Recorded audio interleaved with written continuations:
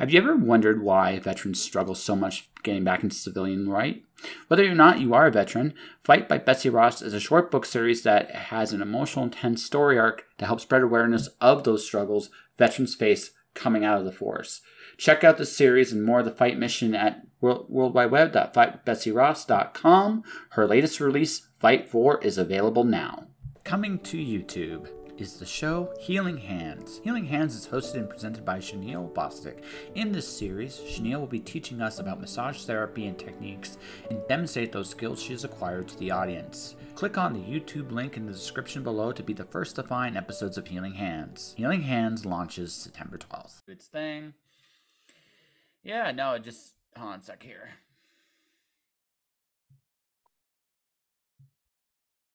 I'm about to go on the air here, folks, and hold on a sec here. There we go. Hold on a second. I'm trying to reload the player so you can see me live. Oh, cool. So there's a network error there. Okay, that's crazy strange, but we are officially live. Okay. We are live. So folks that are watching this are going, why are you doing it like this? And there it goes. There we go. It is officially live, ladies and gentlemen. We are on Twitch. I will be checking it periodically to respond to people. My guest is Edward Davis. He came back from more abuse. I'm not sure why exactly, but he did. And how you doing, buddy? I'm doing good. How are you? I'm not too bad. I've been working on videos all day today. Like I'm in deadline. I'm in deadline oddly deadline hell this week, all week, because I'm working on a video for a hockey thing, which I'm going to finish when we're done. I got another video to hand into a client tonight too. And then tomorrow it's proofreading and writing articles for 2 other clients. And then, yeah. And then Wednesday is like, I hopefully get to work on my novel because now I got to get that done. I have to get that done by September 1st. That's an actual deadline. So things have happened. Yeah, it sounds like you're chasing a lot of deadlines. So you got I'm a busy man, right? Pile of work in front of you. Yes, I do, and I'm also trying to get a little bit more work this month. I'm still recovering from the San Diego excursion a little bit, but I also had another writers' conference as well. So this was like a crazy, just like I've done all the public stuff I'm going to do for a little while now. Now it's just trying to build money to take over the world kind of stuff. Yes. I keep going to the next phase of saving up to go on the road. And because San Diego for me was kind of like a last minute surprise. Yeah. So, and we got to hang out actually in person. Yeah, that was nice. Yeah. Yeah.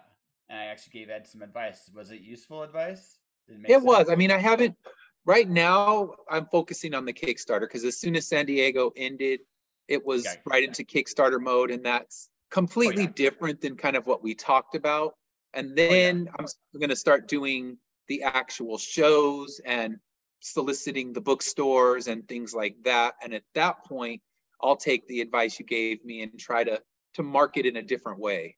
Yeah. But for Kickstarter, it's an entirely different audience that you market in a completely different way. Oh, absolutely. No. Kickstarter is its own monster. Like it really, really is. I actually did a Kickstarter panel at When Words Collide in Calgary, and I pointed out like Kickstarter is not an indie audience. People think it has crossover there, but what it actually is a collector's audience.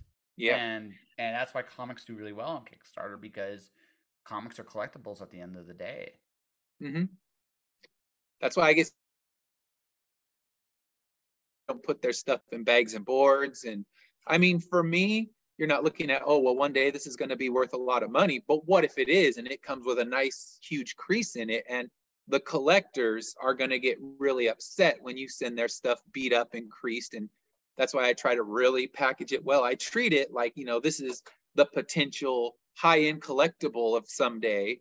And do you want me to send it just, haphazardly tossed in an envelope and call that good enough? And I think a lot of people who sell on Kickstarter, they think, like you said, that they're selling to an indie audience, but they're selling to collectors. They're selling to prospectors. A lot of these guys are thinking, this could be the next Netflix, Hulu, Amazon Prime show, and I want a piece of it while it's still in its infancy, so I can hold the next, first Ninja Turtles or first issue of The Boys in my hand. Well, that's just it, right? Because that's the whole of it. I had the first issues of The Boys. That is the key word. They've been gone for a while. Unfortunately, a good chunk of my collection was left behind in Arizona. And I think Boys was one of the ones I think that were victimized. Another one that was one of my favorite books was Planetary, which is actually worth decent coin on the market as well. Mm-hmm. At some point, I'm going to hunt down some modern runs that I'm a real big fan of, like Transmetropolitan, Planetary. Maybe The Boys is an okay comic. I wouldn't say it's the greatest comic in the world, but it's an okay comic. Right? Yeah, it's okay. I think I bought, as far as going to the comic store and buying off the rack, I think I bought like the first 2 story arcs. I'm like, all right, it's fine. It's Garth Ennis is always someone I'll give a chance to, and he's hit and miss. Sometimes it's brilliant, sometimes it's okay. It's never terrible, but yeah, I think The Boys hit in that point where I'm sure there's story arcs that I didn't read that are incredible, and I love the show, so I'm sure there's pieces I need to get into, but I have those first few, and I actually got one of them signed by Garth Ennis, so that was nice. I got my issue 1. I met Garth at Phoenix Comic Con 2015, 2016, something like that. Good guy. Yeah. He's a really good guy. Mm-hmm. His war comics are the best things he does. Oh opinion. Yeah, those are always top notch. Yeah, those are his best stuff because you can tell he really believes in duty and honor, and you can tell that because of how he portrays them. He takes them seriously. He treats them with a lot of respect. And there's a big part of me that thinks he hates superheroes, just a little bit. Yeah, I think he does, and I think with his war comics, he holds the soldiers in such high esteem. He doesn't go for like that over the top shock value that he does in a lot of his regular stuff. Well, yeah, Preacher, I mean, it was there. He had to have that, that was an honest look at how he viewed things in terms of God, religion. So he was a bit over the top, but no, I mean, one of my favorite little stories. He has fun too. Some of them he just has fun with. Like I enjoyed his Jennifer Blood arc. Jennifer Blood was actually fun. I'm not gonna say it was like his greatest writing, but it was fun. It was fun for what it was. Yeah. And he does he can do over the top with a degree of flair, but yeah, sometimes he's hit, sometimes he's missed, and you gotta kind of just accept that. But his war comics are pretty much the best things he does, and I enjoyed Johnny Red from way back in the day. It actually inspired the novel I'm writing now a little bit because I realized I had no idea that how the Russian women were just such badasses in World War II. Yeah. They smashed, and I mean they legitimately smashed, probably better than just about anybody else out there. And it's actually an incredible little piece of history that's like, wow, in dark times there's some amazing things that happen always. Yeah, but that's me. But yeah, I mean, going back to kind of what we're talking, like your stuff. Well, it's like Kickstarter. You can get stuff gets optioned on Kickstarter. It happens. Right, the audience get to a certain size, right? The audience get to a certain piece of the pie. You make it, and suddenly people know you're there. And it happened to Zing Zin. He got optioned for his stuff. I mean, so yeah, you want sometimes this early stuff. It might not be. There's not a lot of it out there. That's the other thing too. Even the most successful Kickstarters, at most, there's a couple thousand copies of this book. Yeah. Right. And that's not a lot when you sit there and think about it. Yeah. Unless you're Todd McFarlane and you're, selling millions of dollars of Spawn figures.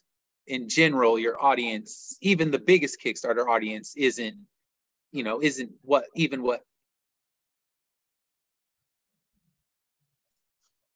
No. Did we disappear?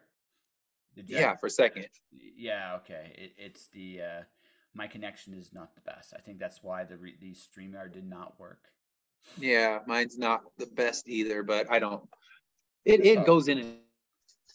It's all good. It's all good. We'll muddle through this together somehow, some Yes. way, buddy. But no, I mean, that's the thing, right? Kickstarter's kind of going on. So this is Immortal Era, or is this your other series? This is Immortal Era. The next series, I'll definitely be talking to you before, because we already are going to give you another piece of your pile of work. So Yes, yeah. Oh no, we've already kind of come to an agreement there. But yeah, absolutely. Like we're like that's next month, right? So we yeah, start that'll working. be hoping for an October launch, because next month will be just fulfilling this issue of Immortal Era, and then the next month launching the new one. So what I want to do, I got a Kickstarter a few weeks ago, and they put a little QR code on there that says, okay, get in the pre-launch for this new book. So I think when I send out all of my rewards, put that little QR code on there, and that way people can start following the new campaign before it gets launched. So my goal is probably mid-October for the launch, because I want to make sure I don't have any more Immortal Era that I still need to mail out when I'm launching a new campaign. Yeah. Like I can understand that. Like, you want to make sure at least the project's well on its way into being fulfilled, and that's fine. Like it works out for me. Yeah. Ironically enough, it works out because holy shit. Let's see. Do I talk about this on the air? Or I've mentioned it off the air to a few people. I'll mention it. Like good things happen at both San Diego and at When Words. I'll be better prepared next year when I go to San Diego Comic Con. Yeah. It won't be quite such a last minute preparation to go. I'll actually like book my flight like maybe like 6 months in advance, kind of Yeah. deal. You know, um, because once you're there, you're there. And like I said, I already got my first professional badge, so this time around I'll get my next one, and it'll be like, yay! Yeah. I'm a professional and stuff. Yeah, this was my first year with a professional badge and not just an exhibitor one. So that was nice. That feels good when you can cross that line and you're considered a professional actually working in the industry instead of just, on the cusp of getting in there. Oh, dude, you've been in there for a while. Like, don't kid yourself. 8 issues of a series. That's a feat. Like, it's not Yeah. easy to put a comic together, and you put together 9 of them essentially now. Yeah. So there's 9 books. That when I launch Immortal Era 9, that'll be my 10th book. So that one I'm looking at hopefully a December release, where it's just kind of quick releases, because pretty much this year I had a whole game plan, and then life decided otherwise. Like, all right, you know what? You think you're going to do that? Here, have 2 eye surgeries. You think you're going to do that? Oh, here, put your dad in the hospital. So it's Yeah. life always finds a way to get in the way, and you have to try to still do what you can do for your, especially for this isn't my actual career. I still have to go to the day job and pay the bills. So how do you do what's essentially your hobby career? How do you do that when life just keeps throwing, uppercuts at you, and you need to keep your art team fed? Yes, except I think it's not just a hobby career anymore for you either. Yeah. You've started to get some traction and some momentum. I mean, you're trying to expand now, right? You got a second series kind of coming up, Yeah. and I mean, I think you're past. I mean, it may not be your main. It's not your main source of income for sure, No. but it's definitely grown to the point where you can do a second title, which means it's not small anymore. It's almost I probably during campaign mode. It's a full-time job. It really is. Yeah. Cause I get home from work and it's, working on the campaign, sending out those that need to be sent. So you're definitely right. And I think for me, my mentality is always feeling like you're that outsider, like you're the imposter in the room, but you reach a point, you're like, all right, if they're still buying it after 8 issues, I'm not the imposter in the room. Well, You just always have that feeling. well, you got to kind of, well, I hope it changes slightly now. But I mean, you know, after this conversation, because no, you're not like Yeah, and you're. I think it is changing. It was for the first few issues that was the absolute feeling I had. But now you talk to people, they respect your writing. That it shows that you're more than just you haven't infiltrated the room, and eventually they're going to figure out that you're fake and boot you out. So I've Well, kind no, of gotten through that mentality. yeah, you're not fake now. Now it's like the good things that'll come your way. Like honestly, I think the real challenge in this is when good things happen, when they do inevitably happen to you, like, can you roll with those? You're used to bad things. Like, don't get me wrong. I'm not wishing like eye surgeries and your dad in the hospital on you, but we Yeah. almost expect the bumps in the road, right? Yeah. It's when things go well, you're like, what the fuck, right? Feels more of a surprise for sure. You're ready, like, all right, I took this one. What's next? You know, what's the next major obstacle? And so when it's a good thing, yeah, that's what I don't know if I'll know what to do, but you have to kind of look at, okay, finally, this is a good thing, and you know what, you just hope that you can work with that, and that if as long as you keep persevering, eventually those good things will come. But I mean, the bad things, they weren't anything to do with the book. They were completely outside of that realm of my life. Oh no, I get that, but I'm just saying, like, how do I put this? We're used to getting knocked off the bicycle. Yeah. Right? We're used to it. You're used to falling on our ass. I think the real challenge when you're talking like purely on a creative point of view, it's staying the course, because it's hard. It's hard, right? And however you want to do it. Like in your case, like you like your other career, you still enjoy it, and so you want to keep it as part of your my portfolio is not quite the right word, but it's something you want to keep doing. And your comics are growing. I don't know if they're at like they're at the point they're at least at the point where where this series is paying for itself, because you're doing another series. So you're trying to expand, you're trying to do that. So if they're at that point, now everything's going to start going into like the green, right? As more and more, so it doesn't matter, right? So that's a good spot. Like you've worked your way to that. So the next step for you is now you're going to start seeing some money, actual money, from your book, and now you're going to be like, okay, where now? If you're a smart man, right, you're going to take a moment. You're going to like, holy shit, I made some money with this. I might buy my wife or kids something with it. It's just like, hey, I did it with my creativity. But then you're going to come to a point. Then you're going to be like, okay, I want to keep doing this. Mm-hmm. What is the best way to invest in this? Yeah. Right? And do you market? Do you make more book? Like, obviously what you're doing is you're making another series, because which is a viable thing. But what's going to inevitably happen is if it keeps up, I mean, it might grow to a point where you're like, oh my gosh, I have a little corner empire in my back pocket now, and it's taken over, man. What am I going to do? Right? But I mean, the important thing, I think, this is where I'm coming from, is first you're used to things sucking, because again, trying to build something, there's always bumps in the road, real life or otherwise.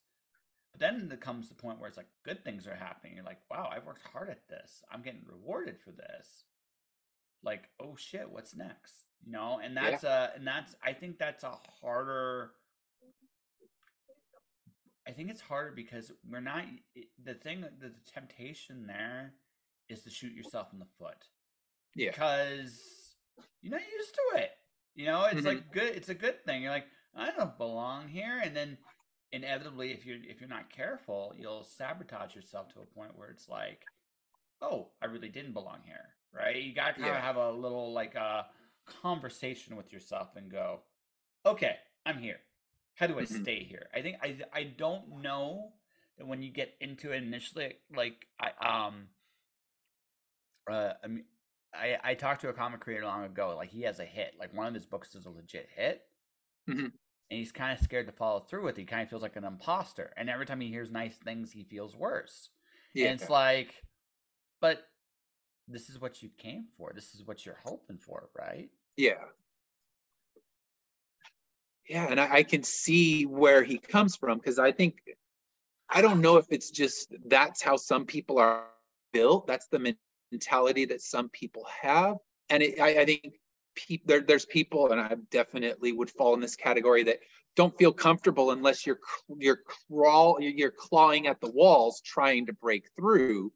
And then, you do need to take the positive. And that's something I have learned to do, is when I get a positive review, look at it and say, okay, don't look for the one line of negative that they said, the one piece of criticism and just put that and ingrain it in your head. Look at it as an overall, okay, there's always room for growth, but they liked what they saw and they were complimentary. So you have to break that mentality of, okay, let me find and hyper focus on the one piece of negative so that I can live in that world. You need to live in, okay, let me live in this positivity and break away from that mold. And for me, that's a lifelong struggle. That goes with whatever compliment you could pay me, whether we're talking about the book or regular life. I'm going to search for the negative and deflect it away. And it's just a mentality. So when you're talking about that guy, I'm like, all right, I live in his world. I understand it. So I'm going to ask a hard question. What scares you about the positivity? Honestly, I think we'd probably have to dig into the psychology of like all the way back when growing up, I was just kind of fed the negativity. So it became what you're used to. Okay. And you weren't used to hearing the positivity. So when it comes, you're shocked because you grew up with no dose of that in your life. So could I dare say, this is just a dare, like a dare possibility here, that maybe one of the things you're a little scared of is like because you're not used to it, like where the changes will go? I would say that's definitely true. I have a theory about fear. See, fear of failure and fear of success, I think, are similar in that they're both fears of change. One, like fear of failure, is that fear that nothing you do is going to matter, right? Yeah. And it's a powerful fear. I think we all go through this, especially when we're starting something. It's a real, like, legit thing. But in your case, right, you're 10 issues in. You're a professional. I'm just gonna say it straight up. You're an accomplished professional in this industry, right? And you deserve whatever accolades you get for it, right? And then that's honest, right? You have decent numbers. I mean, anyone can look at your Kickstarter history and say, like, your product is a growing product. And you're legitimately looking at, and I think I can say this without giving away too many spoilers here. You're legitimately looking at ways to expand what you already have. You see a good thing and you want to keep going with it, especially with the Moral Era, which is, we'll talk about the story stuff in a minute, but again, it's a good thing. You have 8 issues under your belt. That means you have probably the equivalent of 2 story arcs or 2 trades. Yeah, we're moving toward the second trade right now. Yeah, so you have 2 trades. So if I were to meet you on the road, right, and I'm like, hey, I want to try your book out. You got the single, which is it might be like you might still keep making number 1s until Kingdom comes. Yeah, I'll keep number 1s in print for sure. Yeah, but you'll have the trades, and the trades are going to give you access now to bookstores and other places, and you're going to be like, okay, how can I capitalize on this? And that's business, but it's also like growth. Like you have enough material now. You can start looking at other places to go with it, and that's a great spot to be in. Like I said, I think you're past the point of this is a hobby, right? Right. It's still a passion, right? It might be again, right? Still a passion, more so than maybe a profession, but it's definitely closer to the professional line. Yeah. Right. And you're like, well, what if I do like I might have a real hit here? Where does this go? What does this look like? And that's the fear of success. Because now you know what it takes to make something work. So now you're like, and let's be honest, like you're trying a new series out. It might not be the same level of success. It might be more successful. It might not be, but you don't really know. But what you do know is you're expanding and you're growing, and that's a legitimate, like, I think, like, when this podcast was nominated for an award way back before I did. Like I was at like episode 170, so I'm just kidding. This was a long time ago. Yeah, I felt like that when I got nominated was like I was the same thing, like he was an imposter. But what I came to terms with eventually is I worked really hard for this. Yeah. It's okay to enjoy the good things in life. And I've been able to put my imposter to sleep. Now I'm the other way. I'm the shameless. I am completely shameless in self-promotion. I have a big ass ego. I would say healthy for the most part. Mm-hmm. I'm okay with the fact that little children can hold my show hostage at will. I mean, there are things that humble me too, but Yeah. what I've learned is I think there's two ways to handle imposter syndrome. One of them is, okay, I think both sides got kind of terms with that. Your imposter is a lying sack of shit. Yeah. Right? It's the okay, accepting that when you do things, good things come from it. That's the first thing. But the Mm-hmm. second thing is, okay, how do you deal with your ego? And that's okay. Yeah. Like how much room do you give your ego? Do you give your ego and what I realize is where your ego's good is when you spout your worth.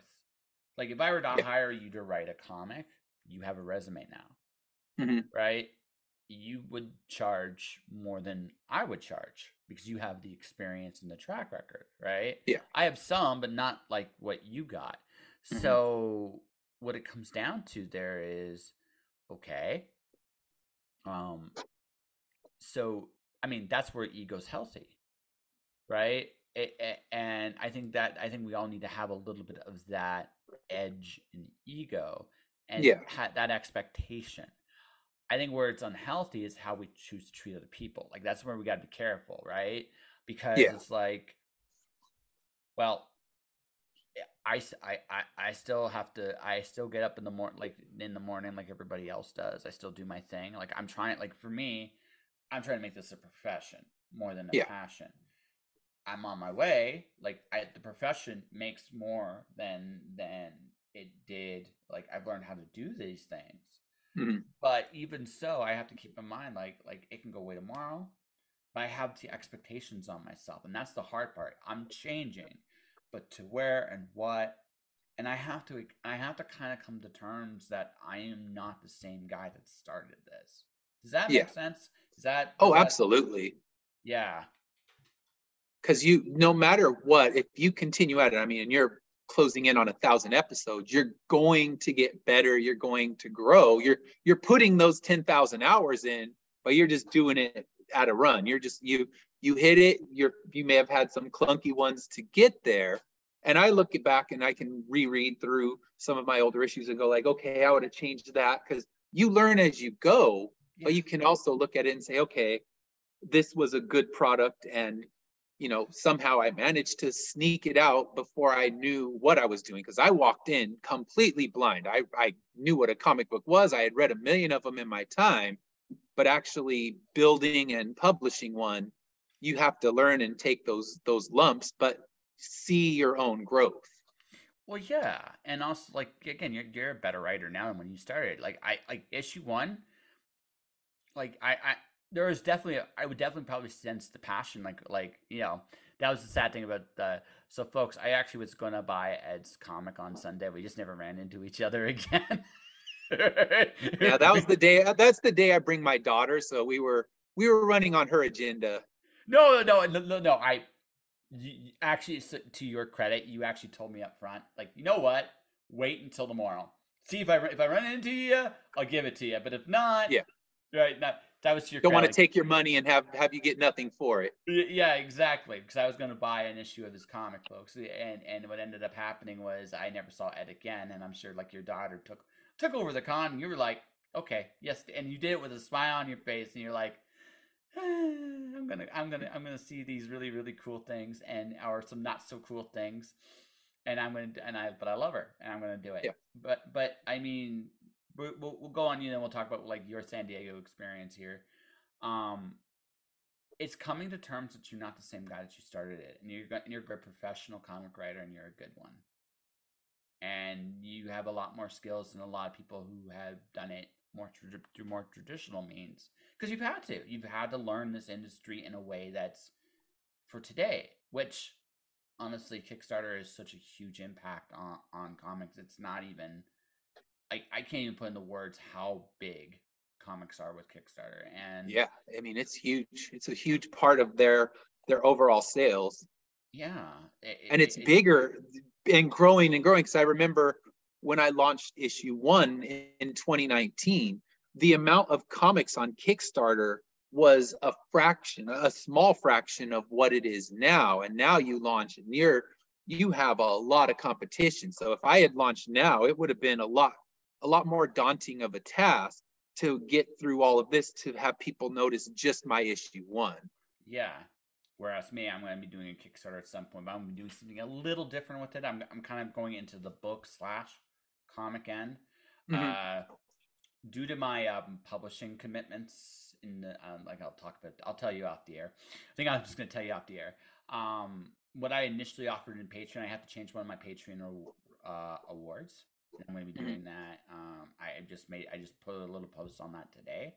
I was offering a novel. I can't offer that novel for the foreseeable future. There are reasons, and that's all I can say is there are reasons. So I have to replace it. I have to replace it with something else, and I've come up with a pretty good replacement idea.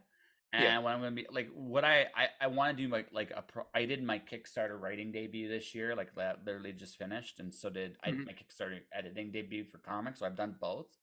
Yeah. This year, which is cool. But I want to do a Kickstarter project next year. It's kind of like everything I've learned plus what I offer that's kind of different. I want, because obviously the big challenge now with Kickstarter is to stand out. Like, as you say, there's so many good books out there on a monthly basis. Like, there's a Good Omens book I really want to bid for right now, and I'm sad I can't do it. I haven't pulled the trigger on it, but I know I will, because I'm such a huge Neil Gaiman fan. And I'm a fan of both Neil and Colleen Doran. And I love both. They're both amazing. And I'm like, I really want this, but I'm also broke from San Diego and from Calgary Convention. I feel you on that. And I've had it where it's like, press that pledge button like 4 or 5 times. It's sitting there. I've gone through the whole process and I just haven't hit that final button. So because I'm right there with you. Yeah, I'm like, I want this book, but I can't afford it, and it sucks because I really want this book. Right. Yeah. That's kind of where I'm at. Like, I'm going to probably let this one go. It hurts because I've always wanted to, like, I like Colleen. I'm a big fan of Colleen's, and even Neil Gaiman. See, here's the thing. I read Neil Gaiman third. If I had read him first or second, he'd be a bigger hit spot. So I read Ray Bradbury, which and I think even if I was interviewing Neil, he would say the same thing, like Bradbury's better than me. Then I read Charles DeLint, who's a well-known urban fantasy author. He's really good. And then I read Neil. Okay. Right?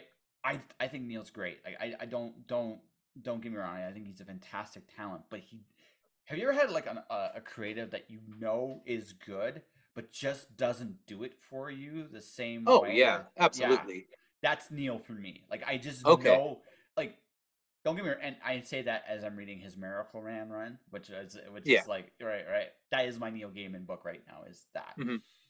But honestly, what it comes down to is, I like his stuff, but I don't love his stuff.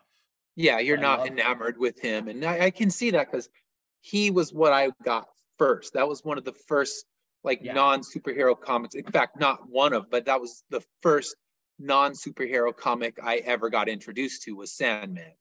So I had been reading, all those god-awful runs of Marvel and DC where it's, crossover event after crossover event and holofoil cover and all the gimmicks they tried to get you to do to buy a book. And I was ready to just hang it up with comics, and someone traded me for one of my copies of Death of Superman for a Sandman #1, and that just got me hooked. You won that trade. Wow. Oh yeah, I won that one. At the time, it was lopsided his way, and now that book's come back down to earth. And the Sandman one, I'm happy I made that deal. You won. That's not even like a contest now. Even back then I would have considered it a win. Like, Sandman's run is really, really good. I just, like, for me, like, novel wise, prose wise, I read Bradbury first. Then I read DeLint. Comic wise, it was like someone similar to him was James Owen. Yeah. Right. So I didn't read Gaiman until later. If I had read him earlier, I Hmm. think, like I said, I think he's good, and this is something Yeah. that needs to be very clear. Just because I'm not enamored with him doesn't mean I don't appreciate how good he really Yeah. is. It's just he doesn't do it for me the same way Yeah. he And does it that for other. makes total sense. And I have plenty of authors or musicians, you name it, where everyone tells you, oh my gosh, this is the greatest thing. And you're just like, you know what? It's just not hitting me the way it hits you. And I'm glad you enjoy it that way, but it's Yeah, not, it didn't move me. yeah, exactly, and that's it. And it's okay. Like that is a totally fair way of looking at stuff. Like you can't just um you can't just it's not everything's for you. Like and that's something you got to kind of accept. But does again that's that's the thing. Like I like for me another prose person that doesn't hit me the same way as Arthur C. Clarke. Okay. 2001, right? Good stuff, but meh, like I doesn't hit. Yeah. Now some things do hit me. Like for example, I openly confess to this. I have the Taylor Swift problem. Like I Ah, openly have, right? I don't know how that happened exactly, but I found her work stuff and I really liked it. And now I have a problem, and that's just like But I mean, that's the thing is there's stuff for everybody, and yeah. like going back to like what we were saying earlier, is just that doesn't yeah there's you appreciate like doing stuff like this. You appreciate work, your other people putting the work in a lot Yeah. more now that you've done it. Like you're like, this is hard to do. Yeah. Much respect. Mm-hmm. Oh, that's absolutely true. Because I know people that get kind of they get snarky when they look at it at some indie comics. Oh, well, that art's garbage and that writing's garbage. And I'm thinking, put a book out and see if you still rip that book apart the same way. I mean, there room for growth. You can look at it and say yes, but when people are just downright terrible to indie writers, it it hits me a different way now because I know what a struggle it is to get one book sitting at the table. Well, And I respect anyone who goes through all of that process to get a book out. Hopefully, you find someone who's open to constructive criticism because you want to have them have that growth. But the ability to get a book out is so daunting. I give full respect to anyone who actually gets there. I actually I feel this way like okay. I that like this was like me growing up. Like, okay, remember how terrible the Backstreet Boys were back in the day, Yeah. right? And by terrible, I mean, folks, like it was very mechanical and formulaic. Yeah. I They respect were that more now they were a as corporate band. yeah, but I do oddly respect that more now that I'm older than when I Mhm. was younger because I realize it really doesn't matter where they come from, they still put together something, right? Yeah, And they that's still not have to have skills as singers and, yeah, at least performers. And that's something a lot of people in this world can't do. yeah, and I mean that's just the way it goes. Like you realize like good work usually gets to a point, and this is where I'm kind of like I've kind of evolved too. Is like there are people that are going to hate good work, and there are Yeah. people that are going to love good work, right? So what I find now is what I despise with art now. I don't mind art criticism, Hmm. but it's got to be done. It's almost never done respectfully. Is kind of the way I Yeah. look at that, right? I can like I when I review comics, like there are comics I don't always think are the best, Hmm. right? But I'll look for but again, because I've done a lot of creative work, um I recognize the fact that, this took work to get out. And Yeah. I'm never going to miss that mark. Now, I might be critical of some parts. Like, okay, maybe Yeah. this story bit could be tenser, like you do stuff like that. And that's my inner editor coming out a little bit as Hmm. well. But it's not I'm never knocking anybody for putting their work out there. Yeah. Same for me. I mean, you look at it through such a different lens when you've actually gone through the struggle to get it there. And I remember when we were in New York in the summertime, we saw a guy, he's down in the subway, he's trying to sell his indie comic, and I had to go buy him. I'm like, you know what? Just for the respect for the hustle. He's sitting in a over hot, shitty ass subway trying to sell his indie comics, and I gotta throw him a bone. And even if it wasn't my favorite thing I've ever read, I respect that hustle. That, you know, like he loves his product. He's determined. He's going to go sit in a hot, humid subway in the middle of the New York summer because he loves his work that much. Well, absolutely. I just remember the fact that, okay, once upon a time, Jeff Smith did the same thing with Bone, and look where he ended up, right? So worked from his own house, and his wife was working as, you know, his manager, and they did it all with that, you know, that DIY philosophy. That at that point in time, there weren't a lot of indie books that blew up. You have maybe the Ninja Turtles and Bone are the two I can think of, maybe Cerebus as well from that time, that did it all on their own. They had no help from any publishers.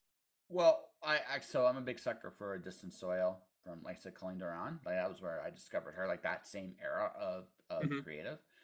Like I said, I love her work. I think there's something she's authentic in a way a lot of the others, like there's almost a tongue-in-cheek bit of fun in her work, and I enjoy it. It's wildly imaginative. She can do just about anything, like legitimately anything. And it was just like, but there's a certain, like, almost down to earthness to it. I've always really enjoyed, even with the Pretty Women. It's like, doesn't matter.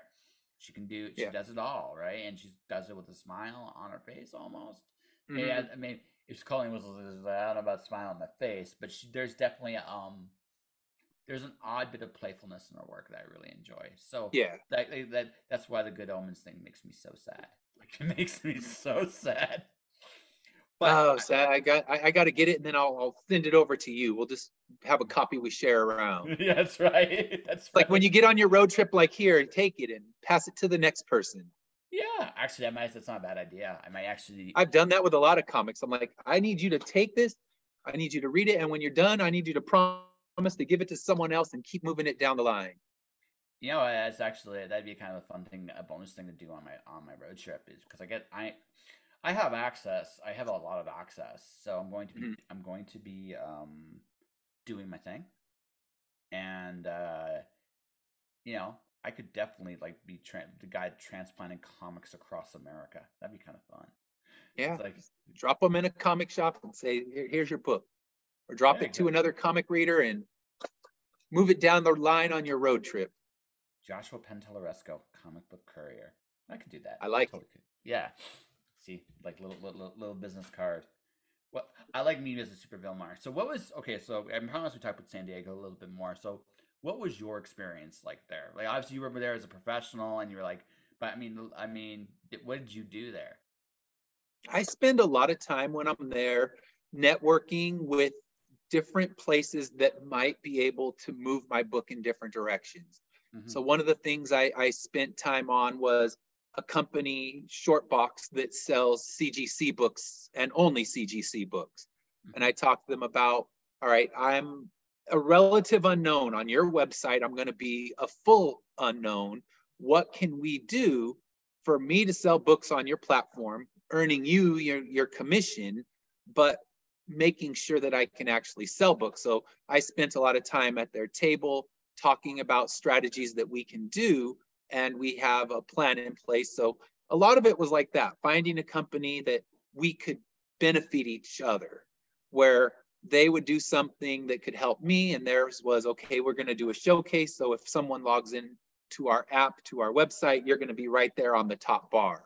Like, brand new creator, check this out. Even though I've been creating since 2019 on a platform like that, I'm brand new. So talking with people that we're trying to find ways to bring my book into different places, because the Kickstarter market is pretty much, I have who I have for that. I might get a few more each time, but it's more giving the audience who's been buying the book what they want. But how do I expand beyond that? Because I feel like with the Kickstarter, I've kind of hit a point where the people who are going to back, but bringing in the new faces is more difficult. When I talked with you, we talked about some strategies that I can use when I'm selling the book out in the wild again, not selling to that Kickstarter market. And one of them is that prospector market. Even having my, all of my books graded, puts me in a different place than a lot of the people you see in small press. Yeah. A lot of them don't take the time to get their books graded, go to CGC, go to CBCS, and get yourself that professional account there. So now you can certify your own signature. You can run a comic signing at a comic shop and send in stuff for grading, because people like that. So that was one of the things I did. I talked to a few cover artists that work for different big companies, talked to them about potentially doing covers for my book, seeing what the costs would be and things like that. So I do a lot of just kind of, I went to some panels just for the fun of it, but a lot of what I did was hitting things, trying to see what could build growth in the book. Some of them I found, okay, they're not telling me anything I don't already know. Yeah, and some of them, like, even if you get a tiny nugget of wisdom, that's something I didn't have before I walked in.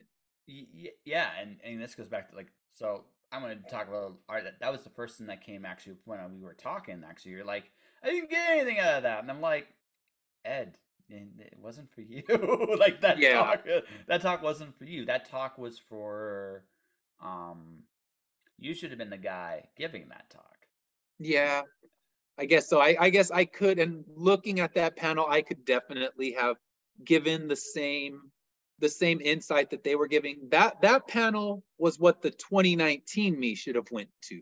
Yeah. Because at that point, I had just printed the book. I printed it and brought some to there and actually got to get them graded, but I hadn't launched my Kickstarter yet. I didn't know. I launched my Kickstarter the day I announced it. I didn't try to get followers or anything. I just said, all right, Kickstarter is what people do. Here, go. I didn't know any other creators on Facebook. I knew absolutely nothing. So had I gone to a panel like that in 2019, I would have walked out with a full notebook full of things that I needed to know and things that I needed to do. And instead, I went in blind and dumb and somehow miraculously got funded by sheer dumb luck and family pity, I think. Well, yeah. Okay. You and your imposter have a little chat. It happened. Like, okay, you made all the mistakes, but it worked. That's all that really matters at the end of the day, is that it works. Mm-hmm. Right? I don't judge, and I think we're at a point in our lives where we can't really judge people for how they do it. The important thing is that they did it, right? And you did it, and that's all that matters. I think like, you're at that point now where you're looking at, okay, how do I scale? And that's that's the thing, right? Kickstarter will continue to grow for you, but it's going to grow at the curve it's going to grow, because it has a niche, right? Mm-hmm. You have a prospect. I mean, at that point, you should be going to people like Brian Pulido, Russell Nohelty, going, hey, listen, this is where I'm at. How do I take over the world? And speaking of that, I went to Brian Pulido at the con and talked with him for a little while.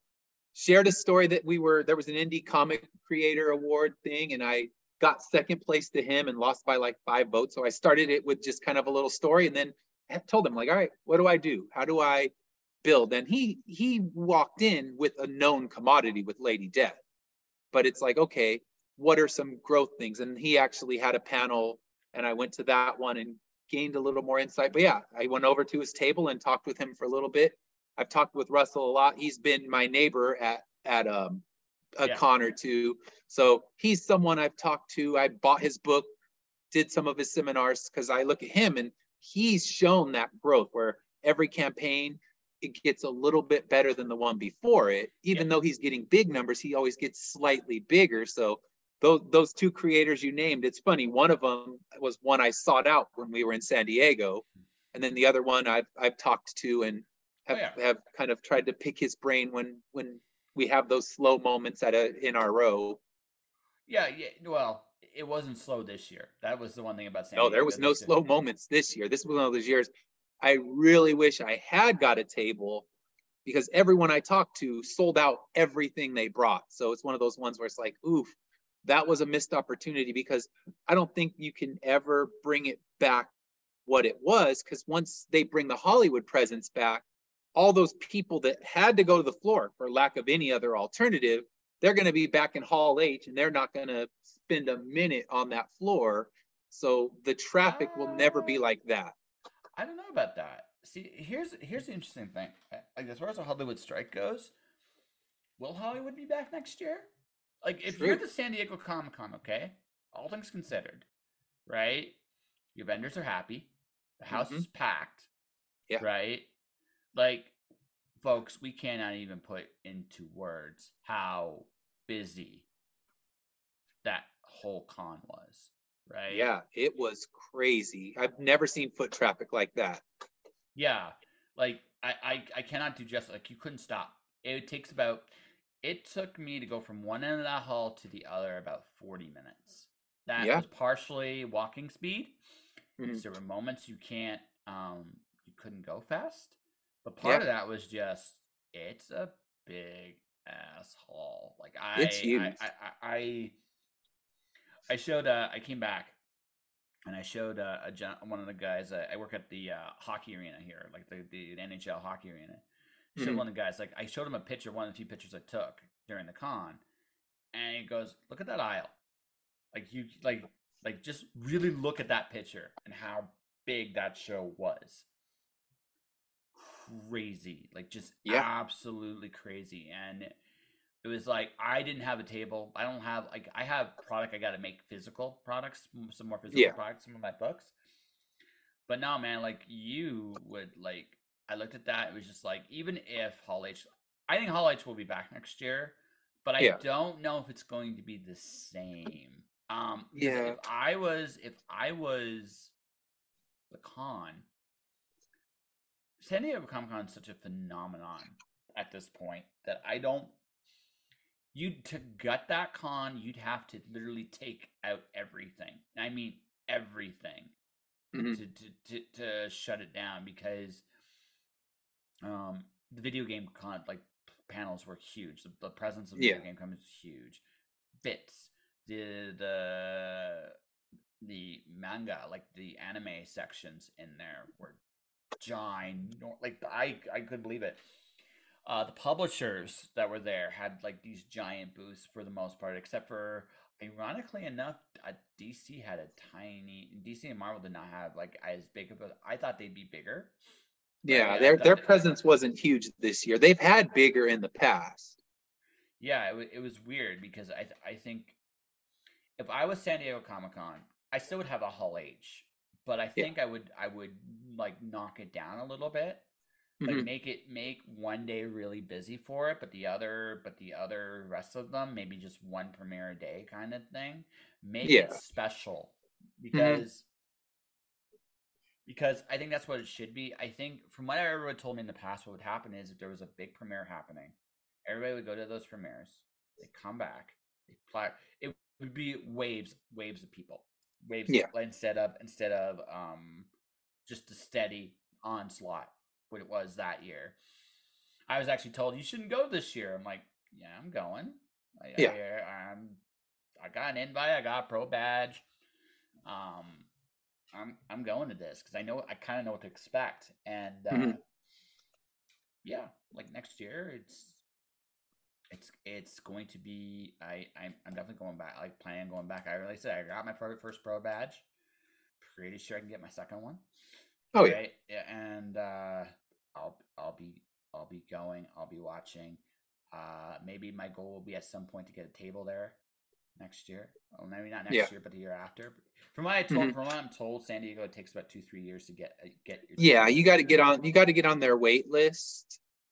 And maybe do a couple. I mean, if you do enough of their cons, I could have probably squeezed in because I'd done WonderCon. I did the special edition, and they kind of loved the people that did special edition because that one was a completely different thing. Like our row, there were 4 empty tables. They couldn't sell the place out, but the reception was just phenomenal. I mean, I did sell books out. I had to have my wife drive more books down. It was such a strong reception, but the foot traffic was probably a third of what we saw at this, and yet the people's willingness to try something new was I've never seen anything like it.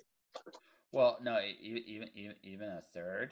Holy shit! Like, oh yeah, it was still crowded, just not on the level of like there were certain points, like you said, you couldn't keep walking. You just ran into a wall of humanity. Yeah, and you're oddly still moving. That's the weird thing, folks. You still have to move. Yeah, they're just the wave keeps moving. Yeah, you just got to go with it. And it's such a strange thing. The only thing I don't like about San Diego Comic Con is you can't escape the food. You cannot escape the food prices there. No, they are what they are. You're not getting anything better with that. Well, the thing is, I had Canadian money. That was the thing. Okay. Yeah, right. So we're all laughing, but for different reasons. They're Yeah. laughing slightly out of pity. I'm laughing Hmm. slightly out of despair. Perspective, right? Yeah, you're the perspective. But yeah, because like $17, just give me like $17 for a hot dog, folks. That's what you're paying to be able to take, right? Yeah. In Canadian, that's $25, Mm. right? Yikes. Yeah, I cried a little bit. Not gonna lie, I cried a little bit. But there's nowhere to go. Like there's like that's the thing. Like that's the only downside of the convention, folks. Is yeah, your food. You like you gotta if you're going to go elsewhere to eat if you can Yeah. before the show. Before the show, if you can, go elsewhere a decent distance away. I'm not talking downtown San Diego. No, then I'm it's talking just as bad. yeah, just on the outskirts. On the outskirts. Hmm. I understand the prices come down when the con's done. It's like those you Oh, they bastards. Like, do. I go there. I'll go there for baseball games and things like that down to San Diego, and the prices look different when it's not actual Comic-Con time, when they know they got to feed all these people. Or at a baseball game, they want you to get in there because there's plenty of restaurants to choose from, and they need to make sure that you go their direction. So prices take a nice downward fall. But I generally will hit the grocery store and grab some of those grocery store sandwiches and snacks like yeah, that yeah, and because the quality is about the same as what you're going to get inside the con, but yeah, the price is so much less. yeah. No, that was the big learning experience for me on the con is the tricks to survive, right? Mhm. Like I was coming from Pacific Beach in the morning, so I get my meal in the morning, but you get hungry walking that con is just. Oh yeah, And by the way, folks, we're just talking about the convention floor. We haven't talked about panels or anything like yeah, that. Like to put the scope of this con in perspective is wow. You know, yeah. It's just still the one time I did actually have a table is still and will probably remain for a long time the best sales I've ever had because it's just I mean, people say it's all about Hollywood now, but there are a lot of people that will still go to that con specifically to find new things to read because oh they're yeah. passionate about comic books and they're tired of mainstream and they want to see what exists in small press. They go in small press and they have a certain amount of money to spend and they're potentially yours if you can give them the right pitch. Yes. Well, exactly. And I mean, and thing is, like, folks, there's like 160,000 people in there a day, like at any one time. You're gonna find somebody that will buy your book, unless you Yeah. suck, right? Unless you suck. But all of which to say that it was a great con. I was really happy. Like one of the reasons. So one of the reasons I was happy is I got to meet a whole bunch of you I've interviewed from a distance in person. Yeah. Right? We actually got to hang for a little bit, which was kind of cool. Um, so let's ask, like, what was obviously you went your goal was to network and be a professional, kind of take a step back and reevaluate some things, Yeah. right? But besides that, like, what was the most fun thing you did at the con? I don't know. I mean, for me, I just love walking that floor. And and I know so many of the creators now because I've worked multiple cons with them and it feels like it's catching up with a lot of old friends. Mm-hmm. So I spend a huge chunk of my time not looking at, the Mattel booth and all of the places where people are looking to pay their next mortgage. I look at it like I'm going to go to small press and I'm going to hang out with a bunch of good people and good friends. So one of the best times I have is just, all right, I'm going to spend the next 3 hours just hanging out in small press and catching up with so many people that I might only see once or twice a year. So that's always my highlight. Yeah, so my highlight was Committed Comics. It's like Alex. So he has this sign. He always shows it's okay to make eye contact. He's doing like this half dance, right? So the first time I Yeah. meet him, I know who he was at first. So the first time I met him, it's like, dude, you gotta go all in on the dance. You just gotta go all in, right? Yeah. Because you're already halfway there. You gotta commit.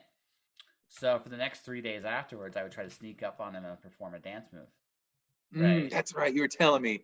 Yeah. The can was one. He saw me the second day, but every time I just made him laugh, right? Because it was just we're having fun. Like we're just two grown Yeah. men having fun at a con. Mm-hmm. And the third day, I snuck up and did like the little Russian dance. He sees me come out of nowhere and just breaks. He's like, "That's impressive. You can do that." He goes, "I can't, but you can do that still." It's like, yeah, hell yeah. I still got the moves. Yes. But no, it was so cool. I got to meet so many people. I'm trying to get contacting them now because I'm wrapping in a month from now. The Twitch era is done, like fully Yeah. done. I'm gonna still like I've kind of made the decision of I'm going to keep this somewhat like I'll still do an odd podcast here and there on this channel, but it's not going to be the same thing. I'm not going to be it'll be like some the odd drink and draw, some people left over, like the odd like what I would call special interview kind of thing. Yeah. Right? That nothing regular. And then the rest of the time, I might turn this into a giant game channel. And that could be fun. Yeah. I think you could do something really fun with your road trip. Just absolutely. But that's I've already started that. That's on my Patreon. okay, nice. So yeah, it's on my Patreon right now. So like the long and short of it is like $5 a month, and you get all the shows of me starting here in Calgary. But yeah, like my San Diego content starts next week. Like it literally starts next week, and they're like Brian Polito's going to firstcomicsnews.com. I did an interview with him, but everything else that's there, I go through a little bit of an edit, and I start doing that. And so next week, it like there'll be there's a tier. It's going to be the San Diego tier.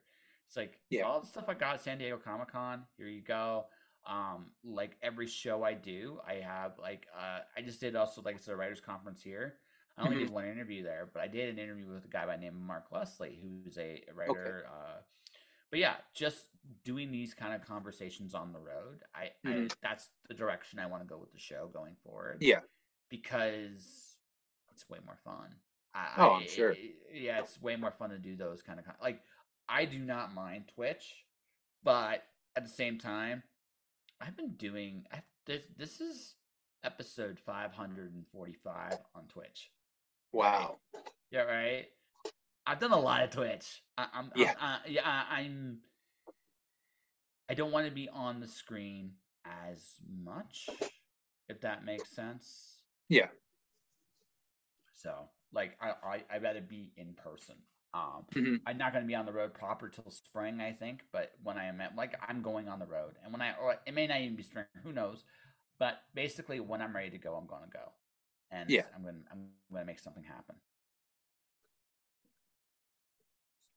Oh, that sounds like fun. I'm looking forward to seeing it, and when you make your California stop, getting you some proper ice cream out this way. Oh no, we already got a plan. So folks, I like on a personal note, I love San Diego. I hate LA.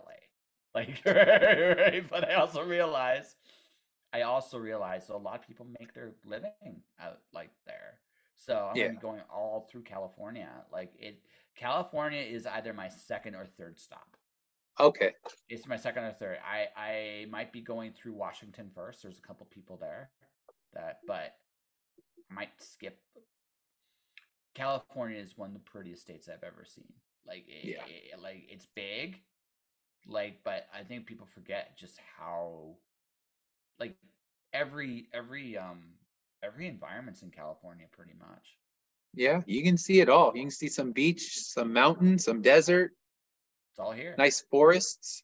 Yeah, it's all there. So, yep. I mean, California will be definitely a very cool part of the trip. And then after that, I go to Arizona. And then after that, I go to Colorado. And then after that, we'll see. It'll all depend on. But basically, I'm going to be doing I'm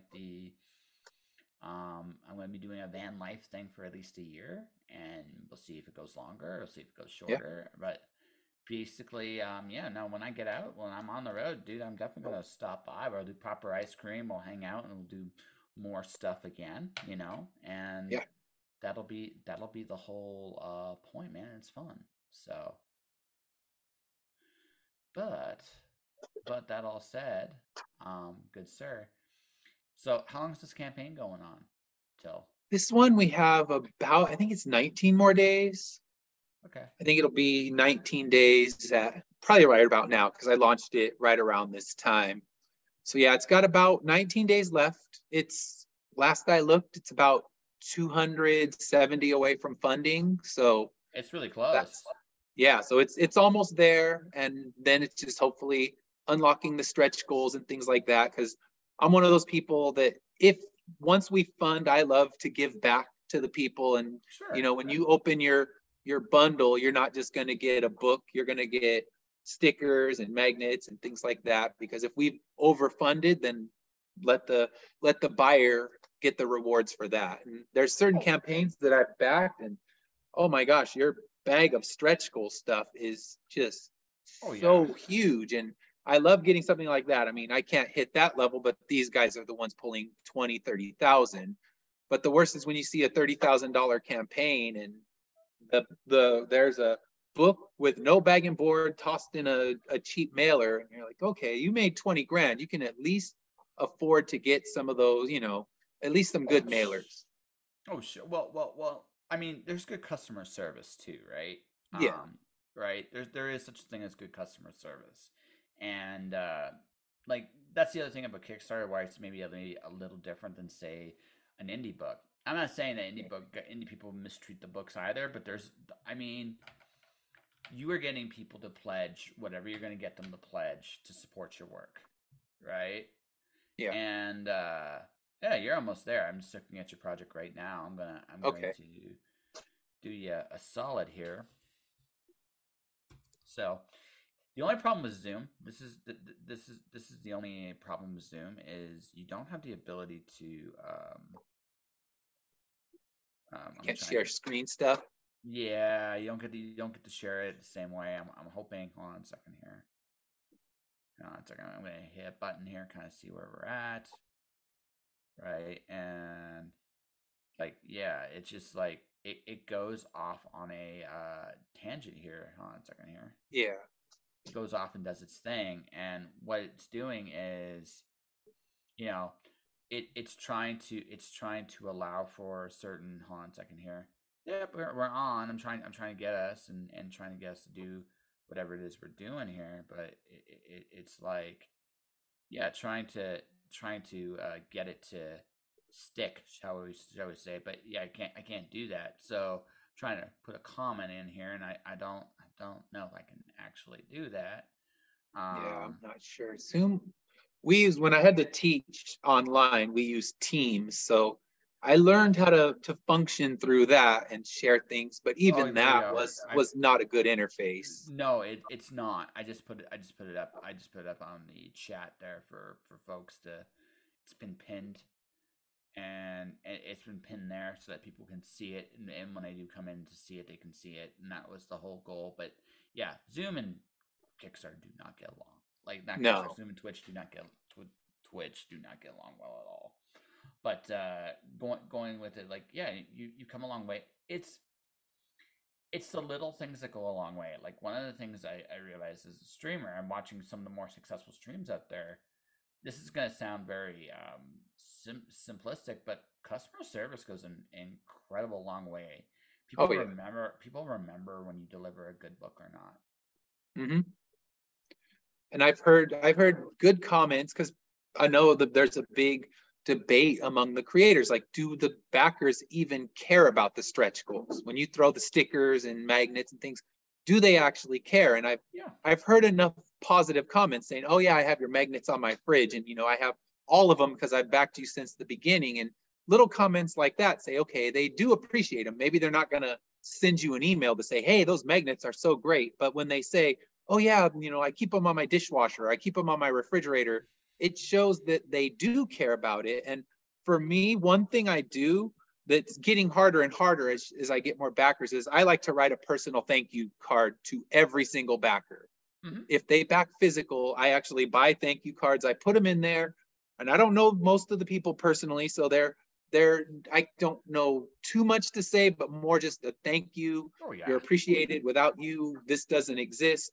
And people have said, oh yeah, I always look forward to my thank you card. And you know, you probably don't send those to everyone, but I do. Every single person gets them. And I like to make every backer feel like they're the most important person in the world, because to me, they are. Without them, I don't exist. Without them, I'm just a guy doodling in a notebook still. But that's the whole thing, right? It is I'm looking through now I'm on the right place. I can actually look and see who's streaming and who's not with the show. So if there's comments, I'll definitely answer them. But the thing is, no, this is an experience. Like you are sharing your project to the world in a way that's unique.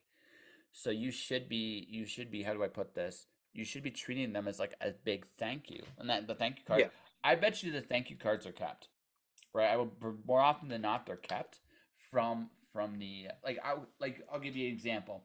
I back Naira X stuff from Bill most of the time, and Bill Moss. I didn't do it last time because again I had this little thing called going to San Diego, so I didn't do it.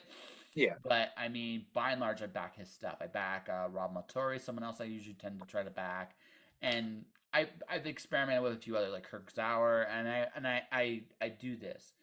But the thing is, right, what I remember about all of them, right, is the service I get and the impression. Like, I'm going to back a Russell Nohelty project again because he was so good that, like, honestly, it's been timing. But I'm always interested in what he's doing just because I remember what he gave me the first time. It was so good that it was like, yeah, I remember that. There are creators, unfortunately, that have never fulfilled their Kickstarters. I've been part of that. I've been part of that as well. Late's forgivable, but like never showing up. Yeah, I've probably had about 5 or 6 that just never show up, and then eventually the updates just disappear and they're gone. They don't exist anymore. I'm going to tell you a really funny story. So for my Alice book, I was looking for an artist for like an Alice in Wonderland kind of thing. Mm-hmm. So one of the guys I backed a Kickstarter for, I knew they were going through a hard time. That was as far as they told me, and that was it. But I put about 50 American at the time into their project, and I never got a thing for it. Yeah. Years later, I'm looking for an artist for this book. They come to offer me their services to me. I did not know what to do about that. It was like, wow. I see your commitment, and I don't need a piece of that. No, that's pretty much it. Like people forget. Like they're gonna look at I'm gonna look at what you've done for me personally, and going above and beyond on a Kickstarter is really good. Like even like okay, I sold some of my comics on eBay, not a ton of them. But I sold a few of them. Yeah. I made sure I went a little above and beyond with the care of the books. Now again, shipping being shipping, it was like, I'm not gonna do that like quite what I did there. Yeah. But I made sure that both of them got the stuff. Both of them did. One of them gave me a really nice review. I went above and beyond because you need to, especially with that kind of. You're in the customer service. Like the big part of this is customer service, whether people realize it or not. They're going to remember what you gave them. And they're going to remember like how you treat them. So if you just give a book, now I don't always need, this is where the only thing I will say, I don't always need a sticker. I don't always need a button. I don't always need, they're cool, but that's not what I really want, what I care about. What I care about is, did you show appreciation in the product? Because if you showed me that, I'll come back. Right. So I came back for Bill. Bill sent me they sent me the baseball card collection for Naira with all the artists in the back, which was really cool. Oh, cool. Like something cool like that, right? It fit the book. Right? The thank you card. Like that would be like honestly, that would be plenty. Like for me, that I'd be like, oh wow, they went above and beyond. Yeah. It's not, you don't, again, and folks, the whole point is it's not big things that matter. It's the little things. It's the stuff that it's the stuff that people remember, right? Yeah. Because that's what they're going to remember. They're going to, more than the book, they're going to remember how you made them feel. And that always needs to be in the back of your head. Yeah. I agree. And that's why when I started, I thought, all right, if I get 10 backers or if I get 100, I'm going to write a card to every single one of them. And there was one time I think I had to write about 150 thank you cards. And I thought, this is the best problem to ever have. Like, I got to write so many thank you cards. My hands hurt, but guess what? This is beautiful because I could have had to only write a few and my hand would have felt fine. So the fact that, oh, wow, my hand is hurting after this, and my writing is not the neatest, so I apologize to anyone who gets one of my thank you cards. Like, what the hell is this guy saying? Now you see why I learned how to type, because it's bad. So good. My handwriting is actually considered good now. That's terrible because my handwriting is absolutely the drizzling shits. But I mean, once I mean, Yeah. now it's good. Who knew? Who knew? But no, like, dude, that's what people are going to remember. They're going to remember two things: the quality of the work you gave them, Yeah, and the experience you provided them. That's mm-hmm. it. Like that is like the business. Like for lack of a better term, it's the business of art, right? Yeah, Did you make them feel what they expected you to make them feel? Or did you go yeah. even above and beyond? If you did that, dude, you won. And I think that's the experience that gets people going to Kickstarter as opposed to a lot of the other places they can get a book, is because so many creators put that personal touch in there. And if you go to buy a comic from a comic shop, you're not going to get you're not going to get a thank you from the creators because they're just mass shipping them. You're not going to get a sticker or anything. So the fact that you can get these amazing perks and still get a book that you love makes it so people come back for more and more. That's why you look, when you see people that back your campaign and they've backed thousands, it's like they love that Kickstarter. And I would guess most of them aren't walking into their local comic shop and spending that same kind of money. Oh no. Like I mean, Kickstarter has definitely hit comic shops in a weird way. Like for me, I don't have I have a bigger pull list than I expected to right now. Mm-hmm. But it's shrinking because like those miniseries are running out. Like Yeah. so, Teenage Mutant Ninja Turtles is my Batman book. Like Yeah. it's my problem. It's like when it explodes, it explodes. Yeah. But you move past that. Like you legitimately move past that for a minute. Like I don't collect anywhere close to the same amount of books I did in the past, and I'm Yeah. not going to because I like doing Kickstarters. And Yeah. I don't do a ton of them a year, but I'm doing enough that people Yeah. notice. I mean, my name's been in a few of them. I'm now a creator in a bunch of them too, which is something I never thought I'd again. And that's the other thing too. Kickstarter is a great way to break into the comic industry. Yeah. Right? Because that's where I started. I mean, it was starting on that Kickstarter. Even if I walked in and knew nothing, it was my way in the door. yeah, and now you have 10 books to your name. So now you can go to a publisher and go, hey, I've done these cool things. What do Yeah. you, right? I think I could do this cool thing for you. Mm-hmm. And also now you have an audience, you have numbers to back you up. Yeah. Which you do. Like that's the other thing about Kickstarter. You have a very, very interesting position in that people know. Like you currently you're almost at 100 backers, 19 days Okay. to go, right? I'm looking at this in Canadian money, which makes it look even bigger than what it is. But but you have 96 backers, and they've nearly put in $4,000. Okay. You're going to probably now, based on what you've told me, you're probably going to be closer to $8,000 Canadian, $9,000 Canadian when it's all said and done. Yeah. Which, that's really good. That's a number you can look at with a comic book company now and go, well, what can you give me for this property? Because I already got this. Yeah. Right? I have a built-in audience. It may not be huge, but it exists. Exactly. So that's the whole thing. right? And that's the thing. Like there's a real number now I can put down. Yeah. So, right, which is just um, ooh, like I wish I had money yet. I oh, that's not. Oh, dang it. If I had a little bit more money, I'd do that whole I home. I understand, and I'll get my book in your hand one day. This is the easy way where you don't have to pay for shipping to Canada. Yeah, yeah, well, yeah, and also I'll actually have real American money because I'll have more American True. clients. So we're not laughing at the same like level of so no, but it's a good campaign, and you've got a backing, and you've got a history, and yes, folks, I was looking at his campaign and going, yes, there's some really good books there, and he fit it, and the other thing too is like yeah, we should just talk about your book a little bit.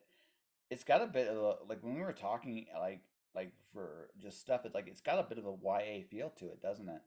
Yeah, it does, and that's something because you can really gauge your audience when you see who comes to the table and who gets excited about what they're reading. And I've seen that kind of 18 to 34 women, they'll come up and they are passionate about certain characters. They're telling me, okay, I want to cosplay as this character or that character. And it has that. And it's funny because if when I had released the book, if you would ask me who would it appeal to, automatically I just think, all right, the standard, comic nerd stereotype that you have. That, the guy who reads, the giant stack of books and has the massive pull list, he's going to be the one that wants it. But when the people approach your table, not just the ones that buy the book, but the ones that come back because they want to talk more about it because they're so excited about what they read, that seems to be, like you said, that YA audience, which I would have never looked at that as, okay, that's going to be my demographic. But you really don't know until you actually go out there into the real world and sell the book to people in front of you. And then they're going to give you that feedback. They're going to come back. A lot of them will buy an issue one and they're like, oh my gosh, I read it. I need more. I want to read the rest of this now. And you look who are the ones that come back over and over again. And yeah, it's that, like you said, it's that YA audience. So, Edward Davis, young adult comic book creator. What's Not that? bad. Edward Davis, young adult comic book creator.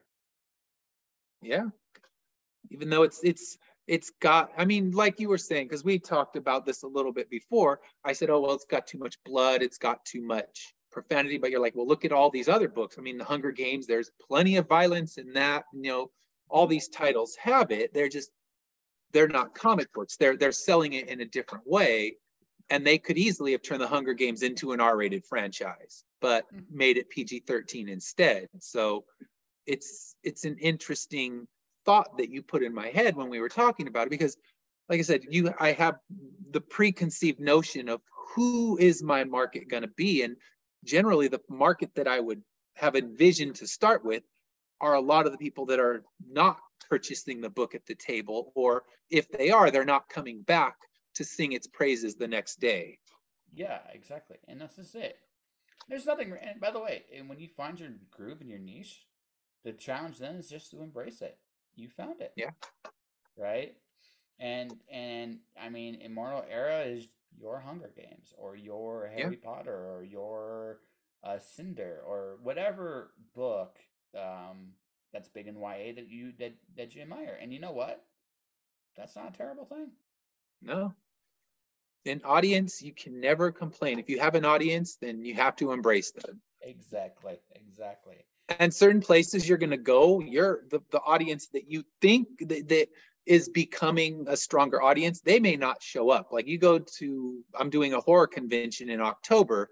I'm not going to see a lot of those faces. You get a lot of those more stereotypical faces that you would imagine reading the comic book. And you got to be ready to sell to whoever's in the room, because you can only sell to the people that are actually attending. But you might be I guess that's true. It's like you think one thing and then you look around and you see a completely different thing. Well, okay, take a look at Alice in Wonderland. Alice in Wonderland, how often is she written like a mad woman, like in horror? Yeah. Fits. Children's fairy tale. Fits. Yeah. Not they use the same instruments. They just do it a little differently. That's all. And True. that's Yeah. right, right. So I mean, you might find like so you might find that the audience there might be more into Wednesday Addams than the Hunger Games, but True. but Wednesday Addams is still kind of YA at heart. Yeah. In the end. Yeah. And that's the thing. When I do the next few cons that I have coming up, I'm really gonna look at that and see. I'm gonna take actual notes. Like, okay, these are the people I'm trying to, and cater the pitch to the person that's coming to the table, because that's something I always try to do. You see a couple, I sell the family aspects of my book. And you can always see the way, unless you see a little kid coming up and you're like, okay, that's 7 or 8 year old, I'll get you a little bit later because this book's not for you. That's fair. And that's totally fair, right? And I say it like this because I want you to like how do I put this? I think the one thing I'll just say here is, I mean, have no preconceived notions of who's going to be at your shows either, right? See Yeah. what audience just shows up and work with it. And if you find it's the same people that like your book, well, you have your people. You must embrace them. And that's what I see is, one thing I see is a lot of repeat customers. They come, they do multiple shows in SoCal, and if there's something new on my table, they're going to buy that something new. Yeah. So that's one of those amazing feelings where they're like, they just come up and go, okay, I need whatever you have that I don't already own. So when you get those people that just, they want your product, whatever it may be, and they're going to keep buying it. If you keep putting things out, they'll keep buying. So then, Edward Davis, I guess as we come to the end of this interview, I got to ask this question. Like, yes. Do you still struggle with feeling like a professional? Because you got a fan base. You have 8 books under your name. You've figured out who your audience is, right? And people are hungering for your books. I don't know about you, but I think that makes you a professional. I think so. And see, I like when you use logic to deflect my emotion, because logic always beats emotion. And in emotion, you're always, like I said, you're always the imposter in the room, at least in my brain. There's plenty of people that don't follow that same philosophy, but they're like, let me strike down that whole thought in your head with some logical arguments that are all true. And you're like, you know what? When you put it that way, I have no argument against that. And you're right. Yeah, I'm a professional. Edward Davis, motherfucking professional. You got it. But I mean, you got it. Like, yeah, dude, never take for granted how far you've come. Like I said, and we'll see how far you go. And either way, right? Either way, whether it's this series, the next series, or whatever it is, like, you're gonna keep going and you're gonna keep growing. Mm-hmm. So I think we probably should just do the official. So you're at issue 8. So you're at issue 8. So what's the pitch? What is the pitch? All right. So my series, the pitch of the story is, it's a post-apocalyptic world 200 years in the future where everyone has mysteriously become immortal. But with immortality, they don't gain powers or abilities. They continue to age. They can still get sick. They can still feel pain. There's characters in my story who have lost limbs. One of my characters lost his entire body, and he's just a decapitated head. So it centers on 5 individuals who are forced to live underground. They're out looking for relics that would explain why people became immortal, because for them, the ultimate goal is to restore the natural life cycle and to save humanity by killing them. Okay. And there you go, folks. And that is the story. The Kickstarter is currently on. The link is on the comment section. At least I wish I could highlight it. Unfortunately, I'm on Zoom, and Zoom and Twitch just they want to fight more. I mean, they get along better now than they used to, but at least but it is what it is. So 19 more days. I'll make sure that before the episode runs, like your time runs out, that this will air as on the audio. I can talk to the boss. I know him; he's a bit of a prick sometimes, but I can usually get him to cooperate about stuff like that. How can people find you besides the Kickstarter? How would you like them to reach you? On Facebook, Instagram, and Twitter. If you search Finish Line Comics, you'll find me there. I do have a website. It's finishlinecomics.com. And if you're impatient and you just want the trade right now, you can go there, head to my web store and get it shipped right away. So that's where you can find me. I have a TikTok. I never use it. So the Instagram is my biggest posting platform, and that's where you can get sneak peeks of new art. I've already put the first couple pictures of the new series, so that's your place to go and find out everything going on in the universe with Finish Line Comics. Alrighty. So, as I told Edward, I'm going to tell you all, the podcast is becoming a travel show, and I've already started. I have currently 7 episodes of the new show you can actually pay for. $5 a month. You can actually watch them as they are. They're still like concepts that they are starting to air on YouTube this week. The patreon.com/justjoshingpodcast if you want to support what I'm doing. Outside of that, folks, you can find me wherever you can find me. I got two more amazing podcasts this week. Rihanna Lotz is my guest tomorrow. She runs Mirror World Publishing. Wednesday is Winston Pye. Definitely take a look at those. And then next week I break 1,000 episodes, folks. It's going to be a big wild one. I know. You're $9.95, Mr. Ed. I mean, that's where we're amazing. At. Yeah. So for everybody watching, everybody listening, thank you for watching. Thank you for listening. Stay inspired. Keep shining in the dark. And I'll see you guys next time. Hold on a second here. Let's hit the magic button. Just Joshing is turning 1,000, and what is next in store for the show? The truth is, it's already happening. I've been recording shows since the start of the year in preparation of me going on the road. You can watch and listen to them now. They are available on my Patreon channel for the price of $5 US. Not only will you get to see these shows months in advance, but you can also help me when I take this show on the road. Click on the Patreon link for more details. Josh.